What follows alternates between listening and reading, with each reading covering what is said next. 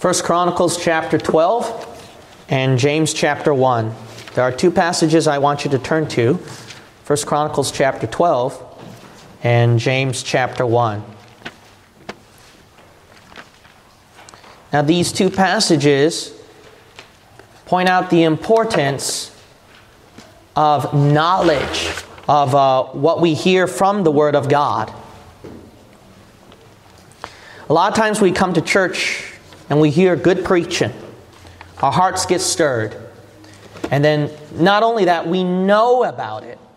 Even as we walk through this wicked world, we know the truth. We know some answers and good tips that can help us to overcome obstacles throughout our day. However, the problem with people today is, in spite of knowing the Word, opening their hearts to the Word, listening to the Word, hearing the Word of God, they don't do. Look at 1 Chronicles chapter 12 and we'll read verse 32. This is talking about David's mighty men as they were hiding out in the wilderness with King David. And I notice one particular tribe is mentioned as follows in verse 32.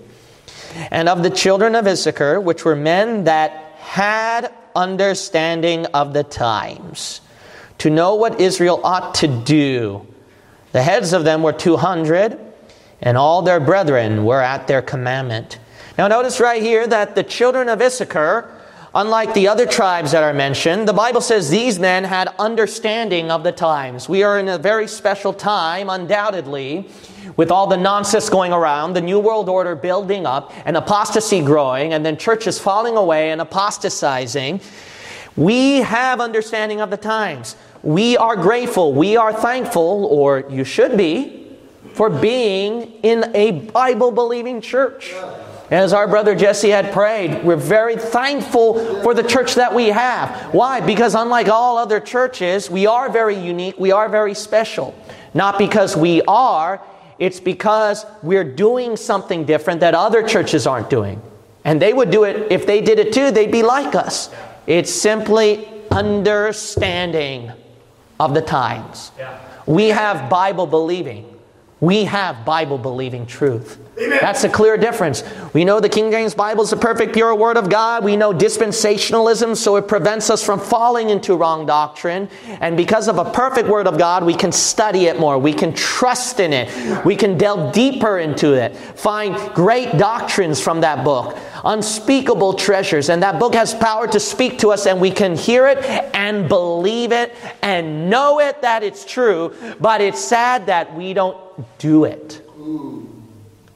And that's the sad thing nowadays, is that we're supposed to be Bible believers. We ought to know better, but we don't do them.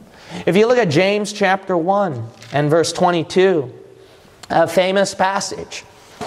But be ye what? Doers of the word, and not hearers only. Why? Deceiving your own selves. Are you lying to yourself today as you drove more than an hour, many minutes to come to this church, to sit down and hear the Word of God, sacrifice your valuable time, and then put money on the offering plate so that you can hear the Word of God today? Are you lying to yourself right now as you do all these things? Are you lying to yourself as you sing the hymns along with us? Are you lying to yourself when you come down on the altar and get right with the Lord? Are you lying to yourself as you hear this preaching right now? How about that? Why? Because none of that matters if you don't do anything. That's good. You can sing 1,000 songs in this church. It's not going to do anything good if you don't do something about it yourself. You can listen to 1,000 sermons from me, but it won't amount to anything if you don't do something about it yourself. You can write all the notes and then draw all the charts perfectly to a T with the Bible teachings and understand every right doctrine. But guess what? You know what's so sad is that you might know all the right doctrines more than the false churches out there, more than lost people out there, but they do more than you do. And it doesn't make a difference. And that shows that their good works for the devil, their good works are better than your good works for the Lord. Then what's the point of all this? Do you see the importance of doing something about coming to church. It's not a tradition. It's not a family thing. It's not a social circle. Because if you came here for that, there are tons of churches that are better than us. That are better than us in doing that. Why did you come to this church? To hear, believe, and know something that you can actually apply in your life. And then you'll see a change in your personal life, a change in your home, a change even in your workplace and the people around you. Amen. Amen. Do you really carry that power, that change with you so you can live a happy life? So that you can live a life full of certainty and faith. A life filled with strength, overcoming any trial that comes along your path. Or do you not carry that with you? The children of Issachar did because they had the understanding of the times. They realized, hey, I'm willing to leave Saul's kingdom and become a runaway with King David and hide out in the cave and wander in the wilderness and go through it. Just go through the trials. Just fight it out. Just be a good soldier of the cross. Just to help out King David. They actually did something because they know. The world nowadays, because they're starting to opening their eyes of current events of what's going on, it's because of that knowledge they started to finally do something about it. But you know what's sad is that us Bible-believing Christians, we knew about this a long time ago. And we don't do anything about it. The title of my message today is Be Ye Doers, Not Knowers of the Word. Let's pray. Father God, fill within me the power of your Holy Spirit. This is a church filled with so much knowledge of Bible-believing truth. We are too blessed, Father. This is a church of knowers. But God, we lack doers. Lord, may there be more doers than knowers in this church today. But even better than that, may there be knowers and doers of the Word. In Jesus' name we pray. Amen. Amen. Look at Romans 2 and James 4. We're going to turn to a lot of passages today. All right? So follow along with me. We're going to go to Romans chapter 2 and James chapter 4. Again, it's James chapter 4 and Romans chapter 2. Now, do you realize this? That, yes, you came to church. Yes, you heard the Word of God. Yes, your heart is open to the Bible. And you're hearing the King James Bible. And you're hearing right doctrine. And your heart is soft. And you're even saying amen. And you're even coming on the altar to get right with the Lord. Shed your tears on this altar. And you repent. And then you have a heart that's so receptive. You believe the Word. You hear the Word. You're open to the Word. There's no stubborn heart in there. There's no sin or hindrance. You're just open to the Word of God. You're just a fresh fish out of water. You're just ready to eat up the hook where Jesus Christ is reeling you in. You're just waiting to go inside His ship and be in there all the way. But guess what? When you go back to your seat after altar call and then you drive back home, you're still no different the next day on Monday compared to the last week of Monday. There is no difference. Yes, you heard a preaching of the Word of God that hit the very issue that you had, the exact sin problem that you had, that gave you the answer, the exact answer that you were looking for. Some of you have been praying about the sermon, praying to the Lord, and then the preaching was exactly what you prayed for, like right to a T, and you got it exactly at that amount, and guess what? Monday, you're no different from last week of Monday. What's the point?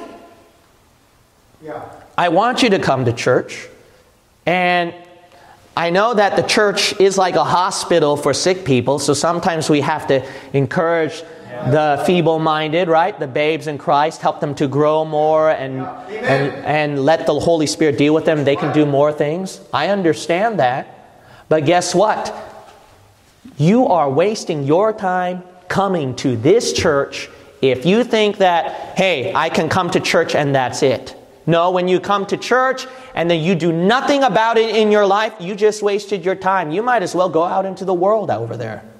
For the babes in Christ, the feeble-minded, The reason why we encourage you to come to church, we comfort you and help you, is why? So that we can pray and hope the Lord can do some change in you and you can naturally grow in the Lord. So when you're naturally growing, what does that mean? You're doing something about it. Yeah. Amen. But if there's no doing, and God's a very patient God and He's gentle. He's been that way with me. And He will do it with you. And He expects us to do that for all of you as well.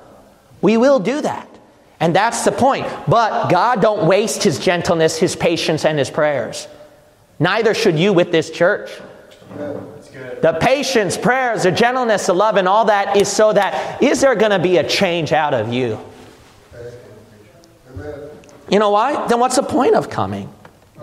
If you're going to always say, no, I'm not going to do anything about it. If that's your mindset, then you already made your decision. You're wasting your time. Go to the bar, go to the clubs, and live out in sin. Because you're no more different compared to that open heart coming to the altar, getting right with the Lord, but you still repeat the same thing. Wow, that's good. Look at Romans 2, verse 13. The Bible says right here, for not the hearers of the law are just before God. How about that? Did you read that? You're not right with God just for, hey, I sat through pastor's sermon. Whoop-de-doo. Yeah, points for me. Yeah, I did something. No. That's not when you're right with God. It's not when you hear the preaching. You come to church and hear the preaching. It's not the hearers of the law are just before God, but the what? Doers of the law shall be justified. I can tell you tons of Bible-believing Christians out there who don't have a Bible-believing church to go to, who don't have technology like you do so that they can hear Bible-believing teaching and preaching, and they're doing more for the Lord in persecuted communist countries than you are. That's good preaching.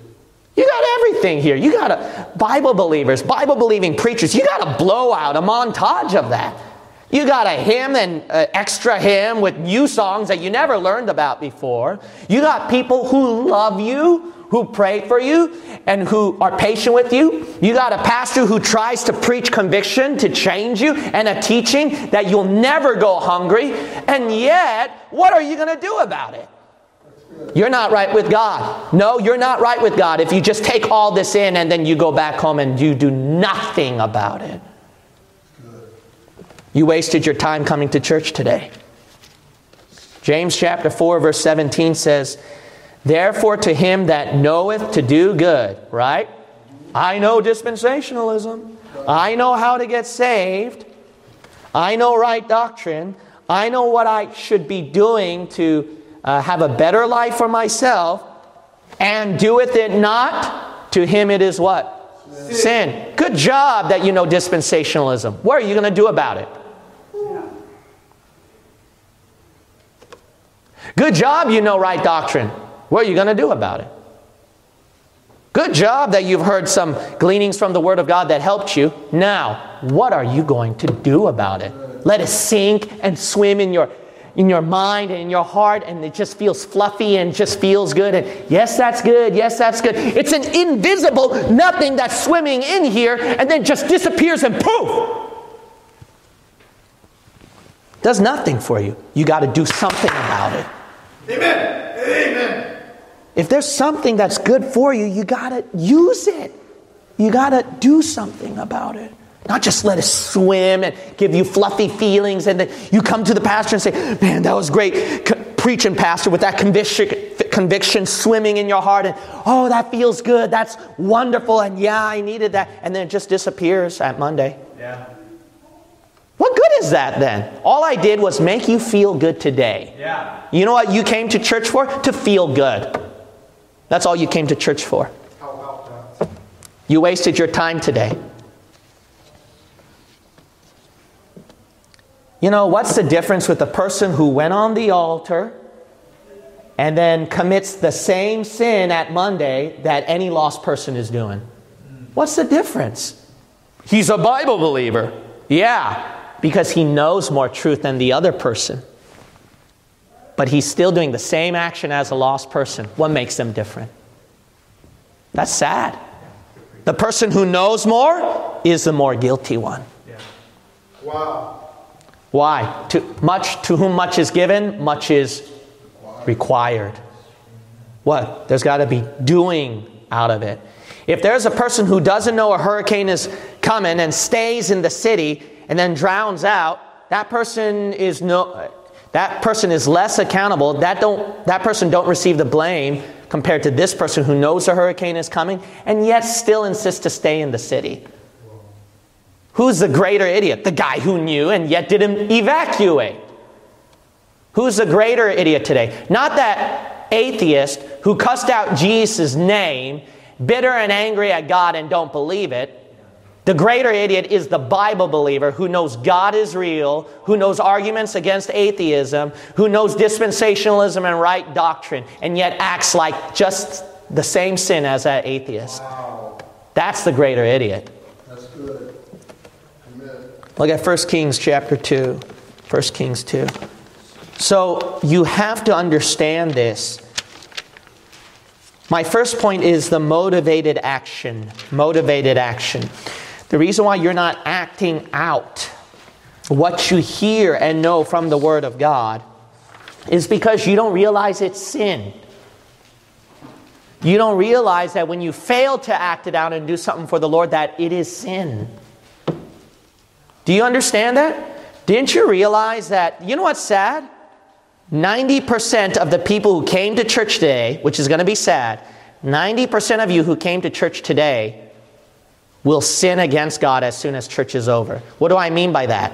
The very act of you coming to church and hearing the Word of God and doing nothing about it, do you realize what you did was sin? Do you realize that as you are heading toward church today, that you are about to commit sin? What sin? Going to church to hear the Word of God and do nothing. That's called sin. Didn't you know that? You thought it was a good job. Oh, good for me. I hear the Word of God. I've done my part. Yahoo, etc. So then you think like that. No, you just sinned that day. Yeah. That's good. Why? Because, don't look at me like a tree full of owls. Did you read James 4? Therefore, to him that knoweth to do good, which you all heard now, right? But doeth it what? Not. To him it is what?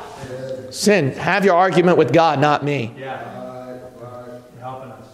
All you onliners subscribe to our channel, watching us, and etc. and all that. Yeah, you heard all this good stuff, and man, thank God for Bible-believing truth. Guess what? As soon as you press that subscribe button, that like button, that view button, and kept listening and watching us, you just sinned against God because you did nothing about it after that. What good is hearing all that, watching all that, seeing all of that, if you don't do anything about it? God don't give you dispensational truth so that you can just have it inside and that's it. No, He expects something out of it. Yes, sir. Look at 1 Kings chapter 2, verse 9. You know what will motivate you to action if you realize you've sinned today? How many of you realize you've sinned today? I've just sinned coming to church to hear it and then just repeating the same thing. If you realize that, that'll motivate you to do more. If you say, I'm coming to church so that I can do something tomorrow, Monday, so that I can exactly hear what I need to hear in the teaching and preaching, and I'm going to actually do something about it as soon as I go home. Do you do that? You don't do that, do you? If you don't do that, you're sinning. But if you have that intention in mind, then you're doing the right thing coming to church. You came here so that you can hear something, know something, so that you can use that outwardly when you go home. Now, are you going to do something about... You know what will motivate you to action? If you think like that. If you realize, I have sinned. That's the first step with any right thing to do for the Lord, is to be humble and realize, I have sinned, Father. I repent. Forgive me. Yeah. Amen. Amen. If you realize what you've done is sin, it will motivate you finally to do something about it. Amen. But some of you have lived in ignorance and didn't realize you sinned today. 1 1 Kings chapter 2 and verse 9. Now therefore hold him not guiltless, for thou art a wise man, and knowest what thou oughtest to do unto him. So notice that David gives instructions to his son Solomon that he knows, Solomon and his sons know what he should do to punish a certain soldier. And Solomon, he did it. He was the wisest man who ever lived, and he did it. He chose the right punishment to punish a soldier that caused problems and burdens throughout King David's life. But what made Solomon do it when he knew about it? So notice right here, verse 9. Solomon knew what to do, and he did it, right? Well, what would make him do it then? What would make him do it? You guys know, but you don't do anything about it, right?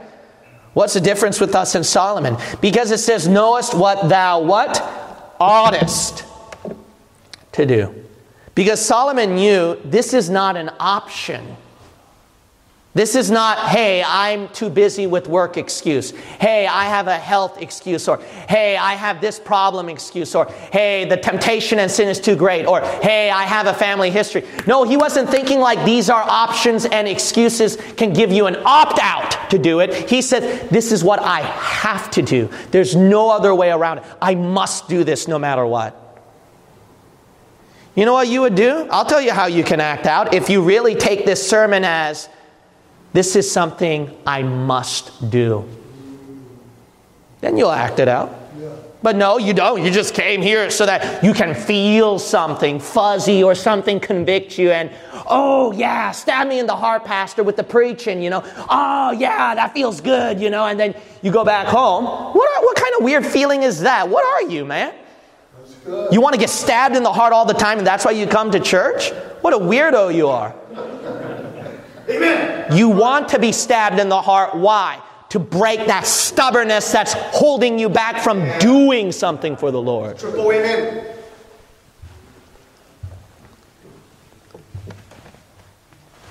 Do you take Sunday as a sermon that this is just an option? This is something I don't need to do. Do you really think that way? You know why all of you work in jobs? Why you kids go to school? Simple. I have to. It's not like, well, I have an excuse and, well, I have a family history and, well, I just can't do this. No.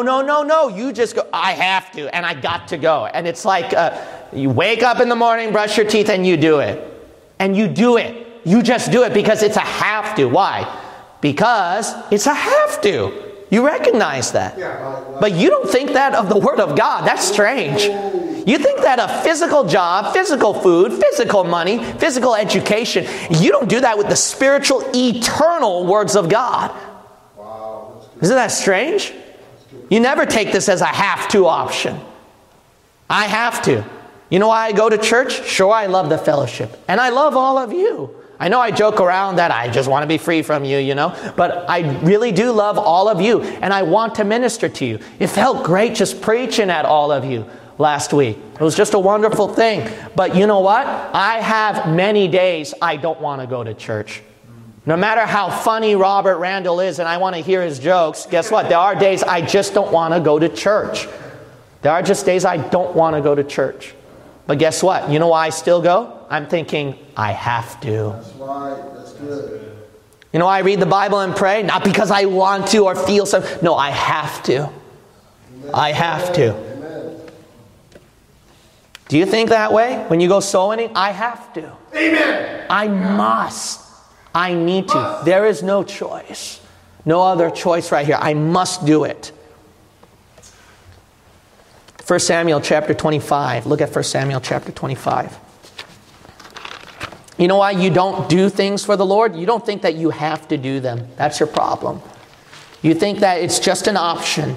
It's just something good to hear and something you agree with, something you believe in, something you know about, and that's it. That's all you think about the words of God. That's all you think about Bible-believing church. That's all you think about a Bible-believing church. It's just something I should know and believe wholeheartedly. That's why I'm a Bible believer. I believe the truth and all that. That's all you're good for, huh?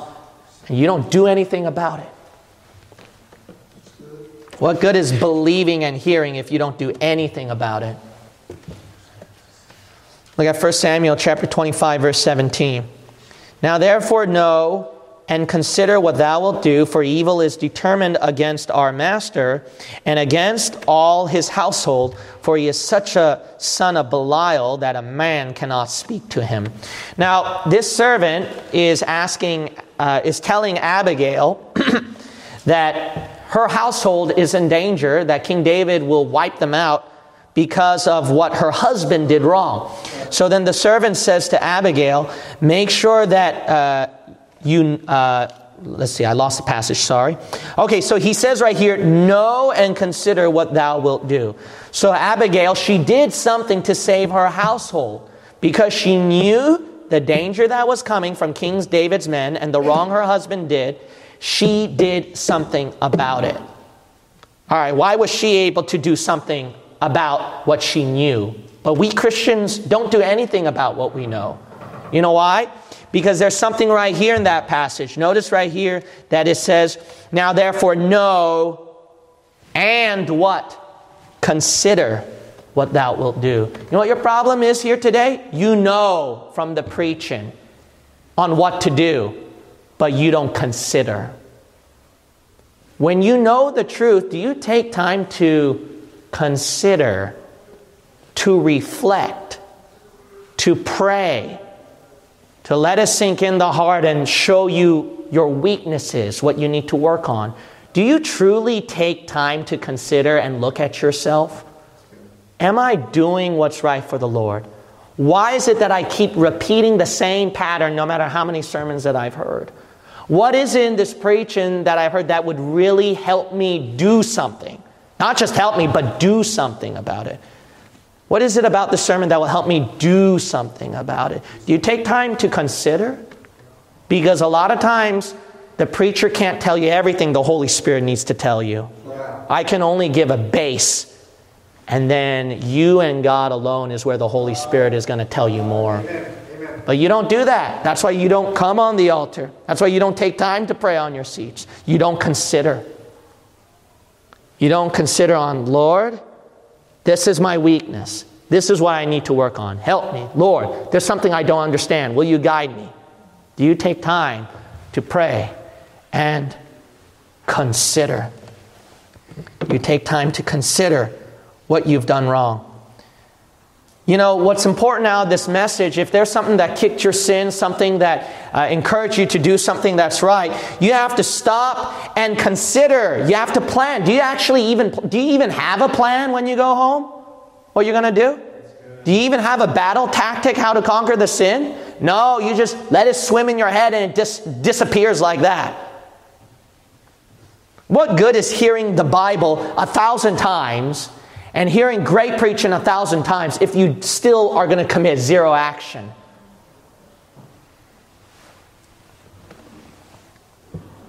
Look at Ezekiel chapter 36. Ezekiel chapter 36. We're going to look at Ezekiel 36, and then we'll read verse 36. Ezekiel chapter 36, and then we'll read verse 36. What would motivate you to do action? Well, you have to recognize you've sinned. That's the most important step, right? I reckon I've done wrong, all right? If you recognize that, and you recognize what you're doing is sin, then you'll start to do something about it. If you realize what you're doing wrong. The second thing is you realize it's something you have to do. It's not an option. It's not like, well, because of this reason, that reason, that. No. It's like, I must do it. I have to. A third thing is if you take time to consider, like seriously ponder, pray, plan out something, reflect, talk to the Lord. Like, don't have peace about it, fast and pray to the Lord until you have something with the Lord. Like, you consider it so that you can have a guarantee that you will do it after that. When you know something from the Word of God, you got to consider to a point that you know it's a guarantee you're going to do it. Do you go that far? And then another thing is if you commit your word to it, then you'll do it. Look at Ezekiel 36:36. Even the great Almighty does. Then the heathen that are left round about you shall know that I, the Lord, build the ruined places and plant that was desolate. I, the Lord, have what? Spoken it. So when he speaks something, God's going to say, I'm not going to do it, right? And I what? Will do it. You know why? Because God is not a liar. When God puts something in his word, in his book, he has to keep it no matter what. You know that? That's why God didn't blow up the world yet, the Bay Area yet. You know why? He commit his oath in his word already, that the Lord is not willing that any should perish, but that all should come to repentance. Amen. He put his word to it, so he's going to keep it. That's why he's going to do it. You know, you never had that in your mind. You know, when's the last time when you woke up in the morning that you said, I'm going to read the Bible and pray? When did you ever said that out loud before? Did you ever do that before? No, you just went by the feelings of the flesh, kept the mouth closed, and you didn't do anything about it. You just say, when it comes, then I'll do it. If it don't come, then don't come, and I don't do it. No, why don't you have the guts and the courage to say, even when the flesh says, Bible reading and prayer is going to be skipped, and it's so hard. No, have the guts to get up in the morning and say, I'm going to read my Bible and pray, Lord. What if I break it? Then you break it, you repent, and then do it again. You're not doing like a foolish vow or something, but it'd be more helpful if you put your word to it. Yes. Isn't there something that you made a promise to somebody before, and then later on in life you regretted, oh, I don't want to do it, but I have to because I already put my word to it? What makes you do things, even if you don't want to do it, is when you put your word to it. You know what motivate you to do action? You just say, I love you, Jesus, so I'm going to prove my love for you today by trying to win that soul to Jesus Christ. Amen. Lord God, I hate this sin so much, and I'm going to prove it to you by not doing that sin today. Amen. Lord, I'm going to read first thing in the morning. Brush the teeth, go to work. See, that's that have to option that you're thinking about the world. You have to have a have to option on doing something spiritual for the Lord. Like, I got to pray, I got to read the Bible. Good, that's got to be in your mind. Amen. Like clockwork. Amen. Of course, I'm not saying in a legalistic manner, in a machinery manner. God's not going to bless it. But let's be honest, the flesh will feel like a machine. If there's something if you have something in there that this is the right thing to do, I made a choice to do that. I want to do what's right. Even if the flesh feels so heavy and doesn't want to do it, as long as there's something small inside you, that's okay. Then drag that fleshly machine of yours and then just read the Bible and pray. Amen, and don't feel guilty about it either, huh? Amen, preacher. Put your word to it. Look at Proverbs chapter 20 and Matthew 7. We'll look at Proverbs 20, and then we're going to look at Matthew chapter 7. My second point is more action. It's one thing that you're motivated to act out, to do something for the Lord. But you know what the sad thing with people nowadays are? Is that they think that they've done enough for the Lord. Some of you right now are thinking, yeah, I'm a doer of the word. I've done enough for the Lord. Did you really, truly do enough for the Lord, you think? Are you really a doer of the word? Or you just think so? Well, let's look at Proverbs chapter 20 and verse 11. The Bible says, even a child is known by his doings. Did you see that? It's other people who know, not the child himself, but other people know his actions, his doings, which proves whether his work be pure and whether it be right. Now look at Matthew 7. Matthew 7 and verse 20. Wherefore, verse 20, wherefore by their fruits, see their actions, their deeds, their fruits, ye shall know them. You think you're a doer of the word, but let me ask you this question. Do others know that you're a doer of the word? See, you think that, yeah, I don't have temper issues. Yeah, I don't have worry, fear issues. Yeah, I am loving as a Christian. I don't have hateful intentions in my heart. And yeah, you might think that way, but do others see you that way? That fruit of yours do not come out unless others see it. How about that, huh? How about that? Amen. People know if you prayed enough. People will know that you're a very spiritual person. People will know that you've been winning souls. And you don't even have to parade it or say it. People just know. Praise the Lord. You know why? Because if you actually did it, that fruit will have to reveal and show itself. People know. Praise the Lord. People know. But if people don't know that about you, then are you truly a Christian who's avoiding sin? Are you truly a patient Christian? Are you truly a loving Christian?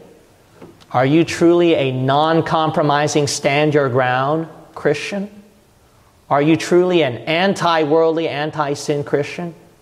Do people know that about you? Or they see you no different from them? You know if you're a doer if other people know. I'm not talking about you.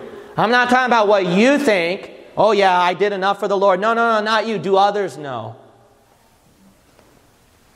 If others don't know, then you need to have more action, more doing out of your life. There's something that you're probably backsliding on. Look at Philemon 21. Philemon 21.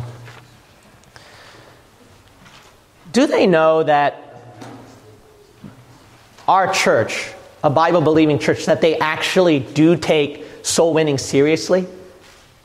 That they actually love people and pray for them? That this is a church that's non-compromising? Do they really know that about this church truly? If others have been saying that about us and know that about us, great. You know why? Because we did it. But if they can't say that about this church, then there's something we're sliding, aren't we? But let's not cover those. What about areas of sin, right? Your weaknesses, faithfulness, forgetfulness, neglect, consistency, strength, no whining, no complaining. Can they truly say that about this church? Can they say that about you? Then you need to have more action out of your life. You're not doing what you think to be enough. Look at Philemon 21. The Bible says, having confidence in thy obedience, I wrote unto thee, knowing, look at this is great, this is a testimony, knowing that thou wilt also do what? More than I say. You know what would be a blessing is that, the Lord tells us, read the Bible, pray, go to church, win souls, stay away from sin. It's that simple, right? Yeah. By doing those things, we naturally grow and find more specific sacrifices and callings that the Lord will guide us to. Amen. So it's a simple statement that the Lord gives, but why is it that the Lord would say something and we do it? Why can't we do more than that? Because He did more for us. Right. Jesus Christ, He saved our souls from hell. That should be more than enough. Yeah. But He gave you and I eternal security, Yeah. sanctification, justification, redemption, Amen. a home in heaven, and everything. Thank you, Lord. He gave more for us. Why can't we give more for Him? Just because, I volunteer for kitchen duty, I put my name onto it. It's not just that. Why can't there be more than that? Not just, I came to soul winning that day, at the supposed times that we should be doing soul winning. No, why can't we do more than that? I got your prayer requests, I wrote them down, and I prayed for you. No, why can't it be more than just the request asked for? But you pray more specific things for them. Oh yeah, I've read through 3 chapters of my Bible today, so I'll go through it a year. No, why not more than that? Why not more than what God asked you? Because isn't He worthy of it? Doesn't He deserve it? You think you're doing enough, but you're not that spiritual. None of us are, not even I myself. Look at Romans 1. Romans 1.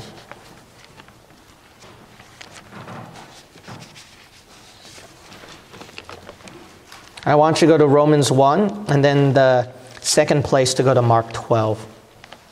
I want you to go to Mark 12, and then I also want you to go to Romans chapter 1. My third point is motionless action. Motionless action. We're supposed to act out, do things for the Lord, but it does no bit of good if it has no motion, if there's no actual action out of it, no movement out of it. And that's unfortunately a lot of people today, is that they have motionless action. They're not willing or not being able to actually do it. If you look at Romans chapter 1 and verse 28, I would like to ask you, is this you? Is this you in Romans 1:28? And even as they did not like to what? Retain God in their knowledge, and gave them over to a reprobate mind to do those things which are not convenient. Now, did you read that right there? Did you read that right there? If you're the type of person that says, well, Pastor, you know, I know all this kind of stuff, but I just don't want to do them. You know what the Lord's going to do? Eventually, it's going to turn to a point where you won't even know. You know that? There are people who know all the Bible-believing truth, but they fail to do it for the Lord. And what's going to happen is God's going to go reverse. He's going to say, okay, if you're going to keep doing those bad things, I'm going to take away your knowledge then. Yeah. You know, that's sad. Imagine Arshawn Lawler lost all that knowledge in his head. You know, that's gold, brother, you know, in that head. That's a lot of honey there. But imagine God took all that away from him. Because Christians have kept failing to do the right thing for the Lord, and then God took away all that knowledge. That stuff, I've seen it. Don't tell me it don't happen. I've seen it. I've seen it with Bible believers. They know the consequence of sin. They know dispensationalism. They know all the arguments of proof there is a God. They know all of that. But because they failed to do something about it, God took away their knowledge. And then the next time you saw them, you were shocked. They're like, why is there a God? Why is there suffering? Why do you preach that way? Why do you teach that way? And you're like, what happened to you? I'll tell you what happened. Because you kept doing the wrong things. And God took away your knowledge. Yeah, that happens. Yes. Amen. You don't want to be that person.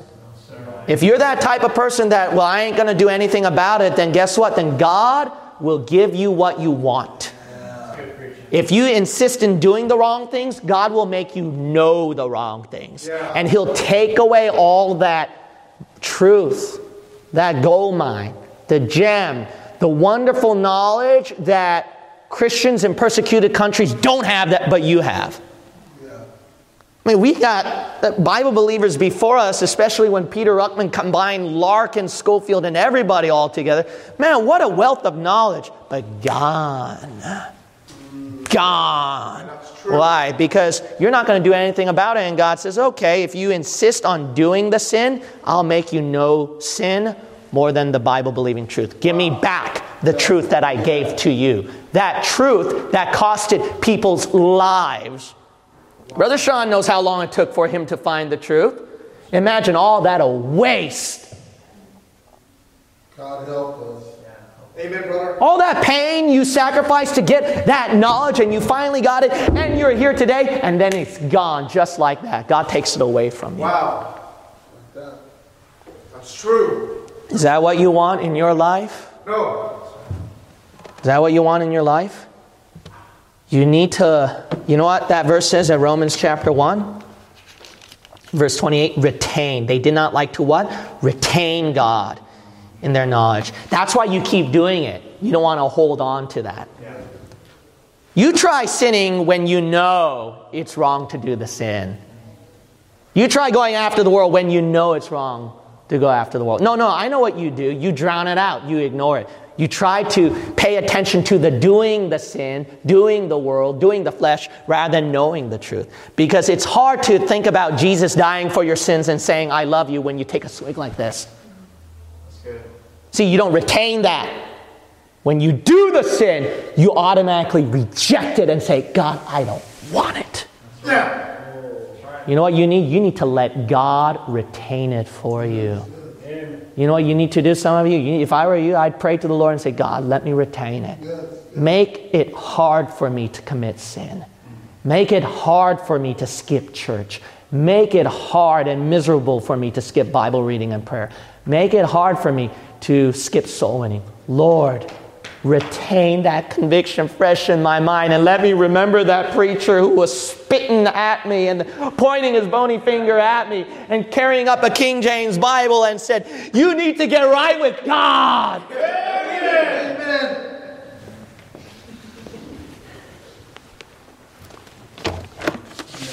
Amen. Amen. Look at Mark 12 and verse 24. Mark 12 and verse 24. The Bible says, and Jesus answering said unto them, do ye not therefore err, because ye know not the Scriptures, neither the power of God. You know why these people do errors, do wrong things?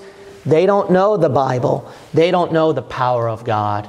It's very simple why you have no action out of your life. You don't truly understand the power of God or the value of that book. You just come because it is. People who searched for truth very hard, they know the value of this book. Right. They know the value of the power of God. Right. That singing in the blowout, it's weirded out at the beginning, but then you understand, wow, the true power and the value behind it. Yeah, church attendance, we fellowship together. It's just a meal. Yeah, whatever. No. People who've been searching for that know the value of it. People who've been by themselves as a Bible believer, who starve and hunger for fellowship, finally found it. They know the value of it. When you taste, I've seen it happen where people who attend a revival meeting, summer camp, blowout, and etc., once they tasted it, they've done something about it. Yeah, that's true. You know why you don't do anything about it? You don't taste it. Greater yet, you deliberately miss out the opportunity to taste it. Do you know what I mean? Jelly bean? That's what Dr. Ottman would say. But see, until you taste it, there's something you can do something about it, right? When you taste that street preaching with a fellow comrade next to you who's preaching, and then you get amped up, you can't help but do the street preaching. Why? You've tasted the power of God. The value of brethren, the value of bonds, the value of loving each other, praying for each other, and the value of that precious book against a God-forsaken, wicked, hell-bound world. You understand the value of that Scripture and the power of God. Amen. You know why it's hard for me to get back into the world and into the flesh and all that kind of stuff? It's hard to give up the ministry, even though there are the dark sides of me that want to forsake it. You know why it's hard to do that? I've tasted too much of that power of God. I know what it's like even on a bad day when I come on this pulpit and preach. I've tasted too much of that power. I'm so much drunk on power that I can't drop that bottle called the Holy Spirit. Amen, Pastor. But it's easy for you to sin because you don't taste it. You deliberately don't want to taste it because you're afraid, aren't you? You're afraid of that power. That will convict you. That will change you. That will transform you. Yeah. You're deliberately dropping it. That's why there's no action out of your life. Let's close it with John 13. John 13 and John 10. John chapter 13. And then we'll close it with John 10. For time's sake, I'm just going to read it, all right, because we don't have time. But John chapter 13, verse 7, it says this. Jesus answered and said unto him, What I do thou knowest not now, but thou shalt know hereafter. There are those of you who will not know and nor understand what I'm preaching about. I don't get it. That's okay. You may not know it like how I know it, or I know a lot of people here right now are knowing it. We know this truth, the truth behind this sermon, and that what we need to do, and the power of God, and we know the taste, but you don't. That's okay. You may not know it, but guess what? You will know later. You will know later. One day, God will show it to you, and it'll become as plain as day. And then the sad thing is, you're going to go, why didn't I know it a long time ago? I guarantee you this. You say, I'll never know it. No, I promise you this. You will know it. One way or the other, God will make you know. God will make you know the truth, make you know the power of God, make you know conviction, make you know the truth, make you know that, hey, what the preacher said is true. I need to do something about it.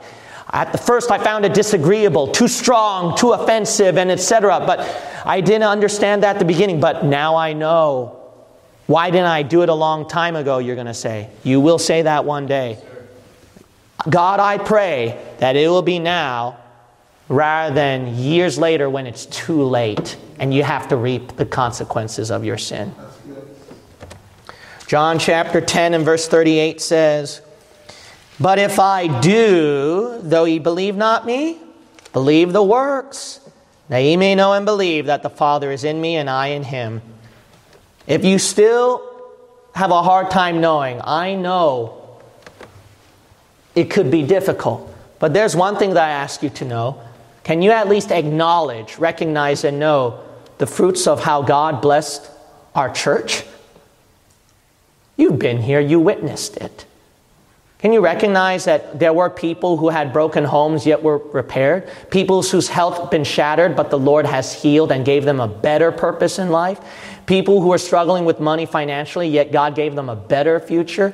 People who were hardcore into the most extreme, that they will never get into Bible-believing truth, yet they somehow transformed and became Bible-believers? Can you witness and at least acknowledge that they've got something I don't have? They are happy with what they have, and I'm not. What they have is real to them, happy to them. I at least can acknowledge that. Can you acknowledge with this preacher here, who is at odds, single, very young, started at 21, in the Bay Area, rent will be stinking expensive. I'm at a total disadvantage. And who'd want to listen to a Korean who's 21 years old? What kind of different nationalities, cultures will come? What kind of people will come who are older than me? People who have families and who are married and I'm not. Who's going to listen to this kid? And how am I going to make a living? How am I going to survive? You've seen me now. Yeah. All I can tell you is this is a miracle. The place that I'm at is a miracle. This one that I have is a miracle. And you right here today is a miracle, is a proof of a miracle to me. Amen. And then the online ministry, how we've won, thousands of souls saved. You cannot deny what I have is real and true and nothing less than short of a miracle. Can you at least know that and believe that? If you can't know and believe what I preach to you. You know why I have all this, the fruits, and why some of these people have all that? Because we know, we believe, and we did it. We did it. That's the difference with us and you. If you would join us today, you can know. Will you taste and see that the Lord is good? Every head bowed and every eye shut. The altar call is open.